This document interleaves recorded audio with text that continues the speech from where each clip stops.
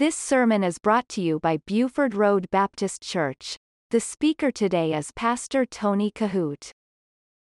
All right, so now we're coming down to, we're getting ready to turn a corner here in just a few passages, but I want to call your attention to 1 Peter chapter 5, and let's look, if you will, with me at verse number 11.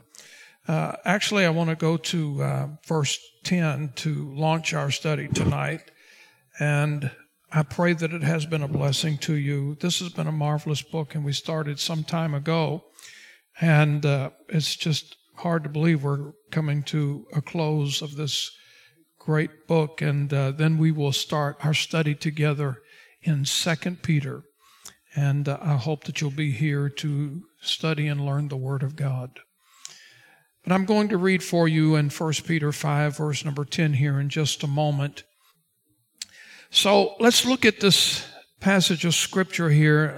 There's something I want to call to your attention as we get towards the end here. In 1 Peter chapter 5, verse 10, the Word says, "But the God of all grace, who hath called us unto His eternal glory by Christ Jesus, after that ye have suffered a while."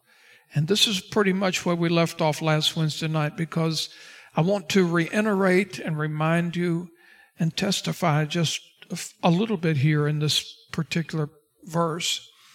And I think we all can identify. When Jesus said this, "Take up your cross and follow me." Sometimes I think we can take Scriptures so much out of context. And maybe we even question God sometimes when we do that, and we say, "God, why do you allow all of this burden, this problem, these troubles and trials to fall on me?" Now, I can understand why they happen in Sister so-and-so's life, and I can understand why Brother so-and-so spends the majority of his time in trouble. But God, why do you allow this stuff to happen to me?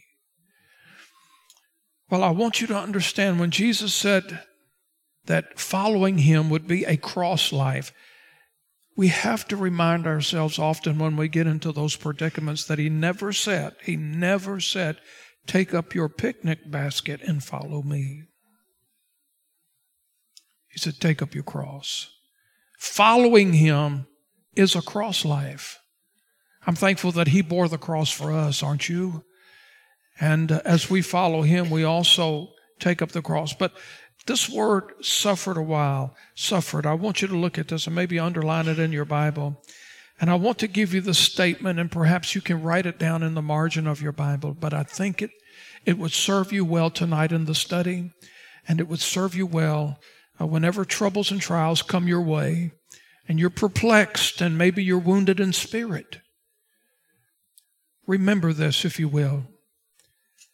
Suffering is the storm cloud that provides the canvas on which God paints the rainbow. I'm going to give you that again, and I want you to think this through, because here we find this word "suffered." And, typically we don't identify Christianity with suffering just on the surface of the word, but truly when you consider it, and following Jesus, and that there is a cost in doing that, we're going to suffer. Here it goes. Suffering is the storm cloud that provides the canvas on which God paints the rainbow. Now, if you can remember that, you write it in the margin of your Bible. When you get down and out, maybe even depressed, the wind knocked out of your sails, so to speak, remember this: God does not allow storms in our life for nothing. It's always for a reason. So don't let your storm be in vain. Always acknowledge the almighty hand of God in your life. Now, as we press on with that, verse number 11, "To Him be glory and dominion forever and ever." We sing an old hymn from time to time here in our services. All hail the power of Jesus' name. Let angels prostrate fall. Now, to him be glory and dominion forever and ever. That'll be a grand day when we stand before his throne, and we, according to the scriptures and Revelation, we will sing around his throne, worthy is the Lamb for eternity. And what a blessed time that will be with the Lord. You know, Amazing Grace says when we've been there 10,000 years, bright shining as the sun, well, 10,000 years compared to eternity is a drop in the bucket. I like how this is attached. Peter uses this phrase, forever and ever. Amen. All right, now look at verse number 12. By Silvanus, and I'm going to clarify that for you here in just a minute. It reminded me of what Brother Greg was reading here in Deuteronomy chapter 2. He made reference to a word. Actually, it's a two-part word. And I don't know how many of you are familiar with the wording Kadesh Barnea.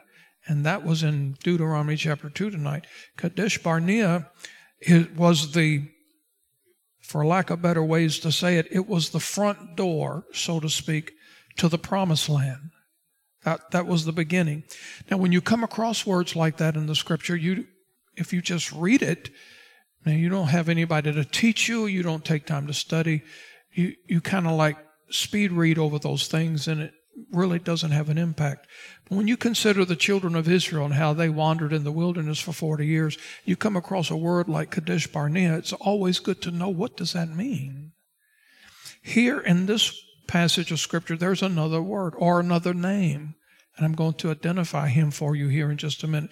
But Silvanus, a faithful brother unto you, as I suppose, I have written briefly, exhorting and testifying that this is the true grace of God wherein you stand.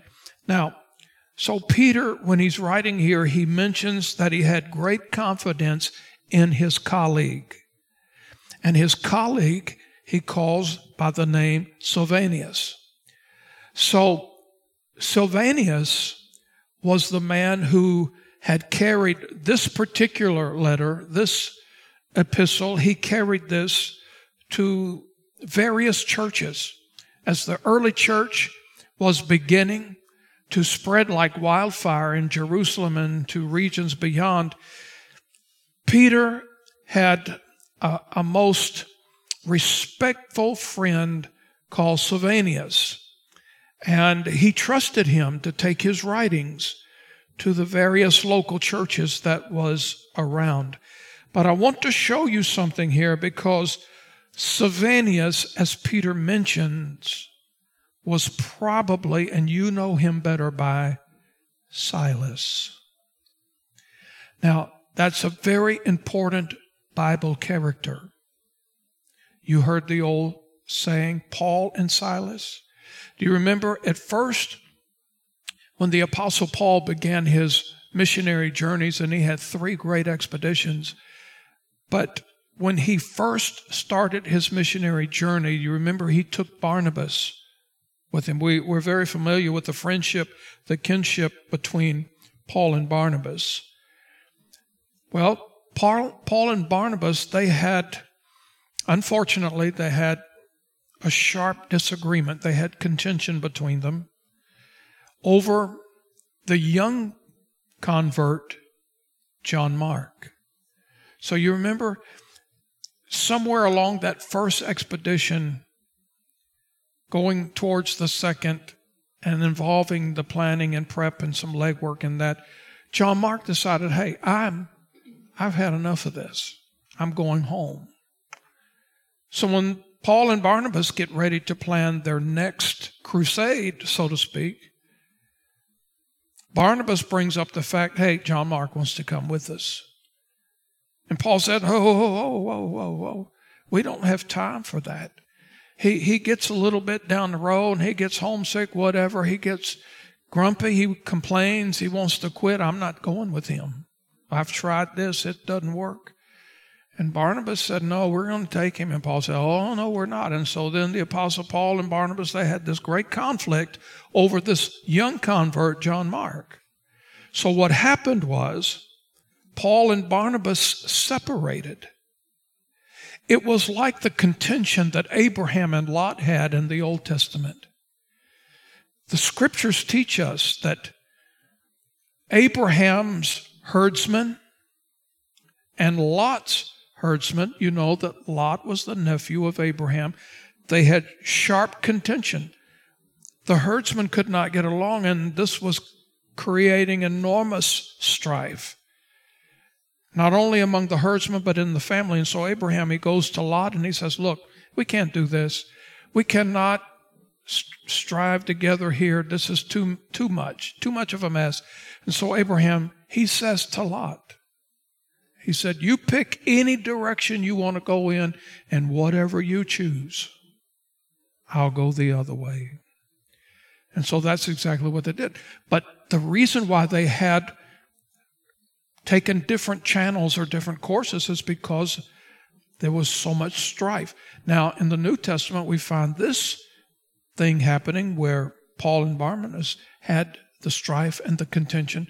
So Barnabas took John Mark, and Paul, remember, he chose Silas. You remember that? All right, so probably, and the reason why I say that, I'm going to give you a couple of scriptures here to look at. Well, let's look at one primarily. In 2 Corinthians chapter 1 and verse number 19, Paul writes this, and I want you to see how easily it is to connect Silas to Silvanus and see how this probably was him. So, for the Son of God, Jesus Christ, who was preached among you by us, even by me and Silvanus and Timothy, was not yea and nay, but in him was yea. So, looking at the scripture now, Paul chose Silas to be his comrade, but he also was grooming, or he was training, he was educating, he was a mentor to Timothy. In fact, Paul said that Timothy was his child in the faith, and Timothy looked at Paul to be his father in the faith. So, in all probability, Silvanus was the comrade who Paul chose to work with, but he was also, as we see in this passage, a dear friend to Peter who helped him get the message, the letter, the epistle out to other local churches. All right, verse 13, 1 Peter 5:13. The church that is in Babylon, elected together with you, saluteth you, and so doth Marcus my son. All right, so this was probably in reference to Rome. This epistle was traveling everywhere. Now, in verse 14, the word says this, greet you one another with a kiss of charity. Peace be with you all that are in Christ Jesus. Amen. Now, this was a custom. This is how, we're very familiar with a handshake or hug or something of that nature. This, in Bible days, was a custom of the people. This is how they greeted one another. Greet you one another with a kiss of charity. Peace be with you, all that are in Christ Jesus. Amen. I want you to see a passage in Luke chapter 24, verse number 36, as we wind up this passage tonight in relationship with this. In Luke chapter 24, in verse number 36, the Bible says, and as they thus spake, Jesus stood in the midst of them and said unto them, look at this, peace be unto you. And as we close out 1 Peter 5:14, we find this beautiful word. Peter says, peace be with you. Here in this passage, he is writing that as well. Luke spoke of it. And so this thing of peace in the Lord Jesus Christ, There is no better place to be in all the world than to be at peace with Him. It's a big difference between having the peace of God and peace with God. Now, you can have peace with God. When you have that reconciliation, when you have come under the blood, when you have received Jesus Christ as your personal Savior, you can have peace with God. The blood of the Lord Jesus Christ, you receiving that, confessing and repenting of sin, brings us into that relationship where we can be reconciled unto God, where we can have peace with God. But to have peace of God is what we were talking about just a few moments ago, that when we're struggling in the depths of turmoil and pain and agony, and we don't know why, but we're hurting, we're just train wrecked on the inside. Paul writes in Philippians chapter 4 about having the peace of God that passeth all understanding. And so as a Christian, as a believer, your life can be train wrecked. Yet knowing that you have peace with God, you would be amazed and blessed, and some of you have hundreds and hundreds of times, as the Holy Spirit gives you peace, the peace of God. You know that no matter what, that God's presence will never leave you. He will never forsake you. And that He's always with you. And so there's no better place to be than to be in Jesus Christ, who gives us that ultimate peace. Well, this has been a great book, and I've enjoyed it, and we've had a great time studying together. And tonight we get into this next epistle, 2 Peter chapter 1. I want us to look at this. As we have spent much time talking about Peter in chapter 1, I want to take some time to refresh some memories with us here from chapter 1 as we go in verse number 1 of 2 Peter chapter 1. I want to take the first two words of verse number 1, and I want us to look at this carefully. Peter identifies who's the writer. He says, Simon Peter. All right, I want us to look at this because there are a few things about St. Peter or Simon Peter or Peter. There are a few things about his name that we should know. One of which, because as he refers to himself in this passage, Simon. Now, there are many Simons in the Bible. And that's why it's important to study not only geographically where things occur, but that you know what person the Scripture's in reference to when it mentions Simon. Because there are several passages where just the word or name Simon appears. You have to know, you have to look at it and take it in context. Here in this passage, Simon Peter. Now, the word Simon is somewhat associated with Peter's fall, his downfall, his going astray, his waywardness. And I want you to see what I'm talking about. In Luke chapter 22 and verse number 31. So if you're taking notes, perhaps right beside these two names, Simon, Peter, you write this passage down. In Luke chapter 22 and verse number 31, the word says this, and the Lord said, now look at it very carefully. He didn't say Peter, Peter. He said, Simon, Simon. It's just like when Jesus says, verily, verily, I say unto you. When you have those words that oftentimes repeat themselves, it's to give you special attention that Jesus is greatly emphasizing what he's about to say. And not to say that any of the things he said was not important, but when he says, verily, verily, I say unto you, he's saying, listen very carefully. And so here you notice where he doesn't say Peter, Peter, he says Simon, Simon. But not just that, look what is associated with this double reference to Simon. This is definitely in reference to Simon Peter. But the word says, Jesus is speaking to him. The Lord said, Simon, Simon, behold. He was saying, look carefully what's happening around you. Give this great consideration. Take heed. Jesus was saying, Satan hath desired to have you, that he may sift you as wheat. All right?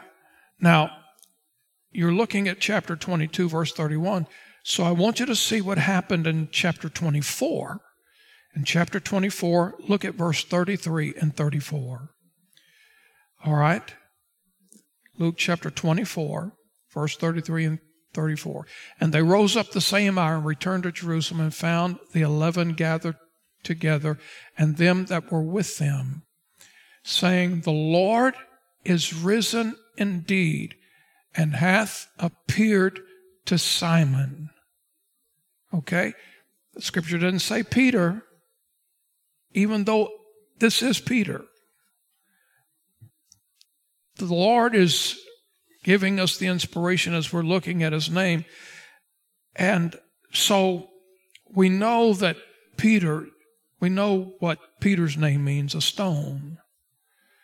But Simon, when you think about this, every time you find these repetitious sayings of Jesus, Simon, Simon, you connect them. You can see the connection with him being taken in such a way to where Satan has got the victory in his life. And if we're not careful as believers, Satan can very easily get the victory in our life. The name Peter, this is important. The name Peter was not fully restored to Peter until Jesus publicly restored him on the shores of Galilee. Let me show you what I mean. In John chapter 21, St. John chapter 21, I want us to look at verses number 15 through 17. And I want you to follow along. We have these words, or these scriptures on the screen for you. So when they had dined, Jesus said to, look at this, Simon Peter. Now keep in mind what we have read thus far, Simon, Simon, and Simon is all the same person, Simon Peter. So when they had dined, Jesus saith to Simon Peter, Simon, son of Jonah or Jonas, lovest thou me more than these? Now, you have to remember what is happening. Do you remember, and this is precious if you get this marvelous truth. Do you remember what Jesus told Peter the night before he was betrayed? Do you remember what Jesus said? He said, Peter, he said, before the rooster crows 3 times, you're going to deny me 3 times. You remember what Peter said? He said, not me, Lord. He said, I'll go to jail with you. I'll die for you. You won't have to worry about this, Peter. Not Simon Peter. No, God, not me. But we know the tragedy that took place. He did deny the Lord 3 times. Now think of this. The crucifixion had taken place. The resurrection had taken place. And when you read Luke chapter 1, the Bible teaches us that Jesus, when he came out of the grave, he showed himself alive for 40 days after his resurrection.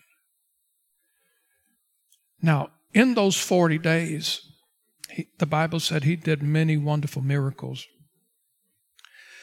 But you remember that Jesus was walking by the shores of Galilee, Matthew chapter 4 particularly. I'm going to come back to the scripture in just a minute. And he had called them to be fishers of men. Fishing was a trade. It was their livelihood. After all of the horrific things that took place in the denial, the crucifixion, the resurrection, Jesus now, he's already appeared in the upper room He's already appeared. You know, Thomas had the problem with doubting. We know that story. We're well familiar with doubting Thomas, so they say. So Jesus is walking by the Sea of Galilee, and he's calling out to the guys. They're out there fishing. They fished all night, didn't catch anything. You remember what Jesus said? He said, "Have you any meat?" They say, "No, we hadn't caught anything." And Jesus says, "Cast your net on the other side." That's what they did. They cast their net on the other side, and the scripture says they caught so many fish they could hardly bring them in. But here's the interesting thing. While they were reeling in the fish and getting them in the boat, trying to get them in the boat, Jesus was on the shore, and he had already prepared them breakfast. He had already prepared them to fish. Now, do you think Jesus was out there with a fishing pole? Now, here's the thing.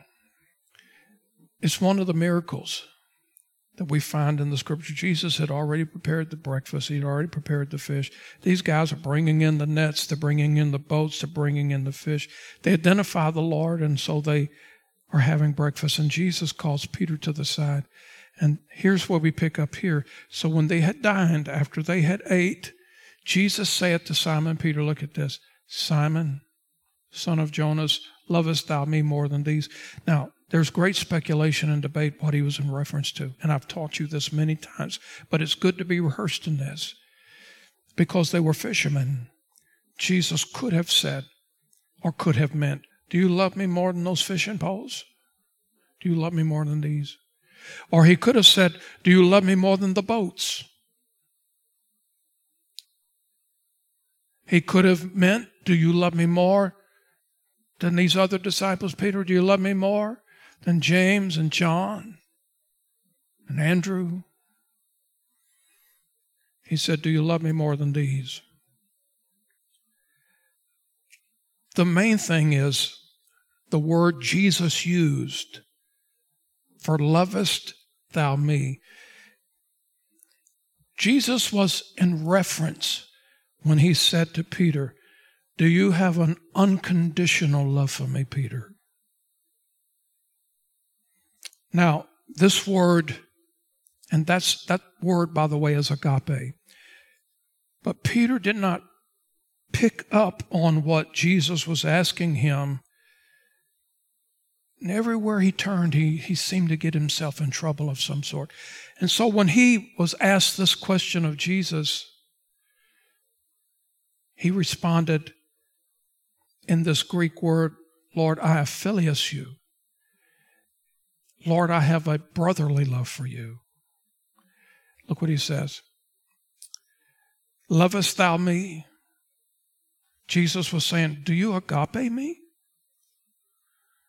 And he said unto him, "Yea, Lord, thou knowest." And Peter answered, "I affiliate thee." He saith unto him, "Feed my sheep." All right, we go to verse 17, and the word says this. He saith unto him the third time, "Simon, son of Jonas, lovest thou me?" The interesting thing that I want you to know is in that first line of verse number 17. He saith unto him the third time. Now take this into consideration. Peter had denied Jesus how many times? 3 times. Jesus gave Peter an opportunity to reaffirm his love 3 times. That's precious. Now look at this. He saith unto him the third time, "Simon, son of Jonas, lovest thou me?" So he's asked Peter twice, "Do you agape me?" And Peter is saying, "Lord, I affiliate you." "Peter, do you agape me? Do you have an unconditional love for me?" And Peter said, "Lord, you know I affiliate you. I have a brotherly love for you." Now, Peter gets it on the third time. Peter was grieved. Look at that. Because he, Jesus, said unto him the third time, "Lovest thou me?" So the reason why Peter was grieved is because Peter had already answered, Lord, I affiliate you, I affiliate you. So when Jesus asked Peter the third time, he says, okay, then do you affiliate me? Do you really affiliate me? Do you really have a brotherly love? And when Jesus changed the context, when he changed the meaning, and he stooped down to Peter's brotherly love when he said, Peter, do you affiliate me? And the Bible says that because of that, when Jesus asked him the third time, he was grieved because he said unto him the third time, lovest thou me? Do you affiliate me? And he said unto him, Lord, thou knowest all things. Thou knowest that I agape you. The love that I have for you, Lord, is unconditional. I gave you that love in the upper room and I let you down. I denied you 3 times. But Lord, since all of that, he was saying, Lord, I am committed. I am totally given to you. And forgive me of those wayward moments and those terrible hours in my life, and I confess it. Lord, I have so much more than a brotherly love for you. I have an agape love. I have an unconditional love. And notice the 3 times here, Jesus is saying to him, Peter, feed my sheep. Look at that. And so when you read this passage of Scripture, the name Simon is associated with Peter's human weakness and his failures. But he was also Peter, not just Simon. He was Simon Peter. And so we'll wrap this part of the study up tonight with this particular thought, that in spite of his shortcomings, do you remember in the Garden of Gethsemane when Jesus was about to be betrayed? You remember Judas Iscariot came running in the garden, leading that Roman centurion band in there, and he put the kiss on Jesus' cheek, and he said, Hail, Master, and identified him as Jesus. The thing that I want you to remember about that particular story is that Peter was the one who drew his sword and cut the right ear off of Malchus. He had such a short fuse, and he had a temper, and he was always getting himself into trouble and saying things that he regretted. But here's the thing that I want you to know about Simon Peter, is that whenever you see him in the Scripture in reference to the other disciples, he's never listed like this: James, John, and Peter, Andrew, Bartholomew, and Philip, and Peter. Every time you see Peter in reference in the Scripture with these other disciples by name, it is always Peter, James, and John. Jesus gave him that noble place, head and shoulders over the rest of them. He's always at the head of the list when the other apostles are named. You listen to Pastor Tony Kohout. For more information, visit our website at BufordRoadBaptistChurch.com.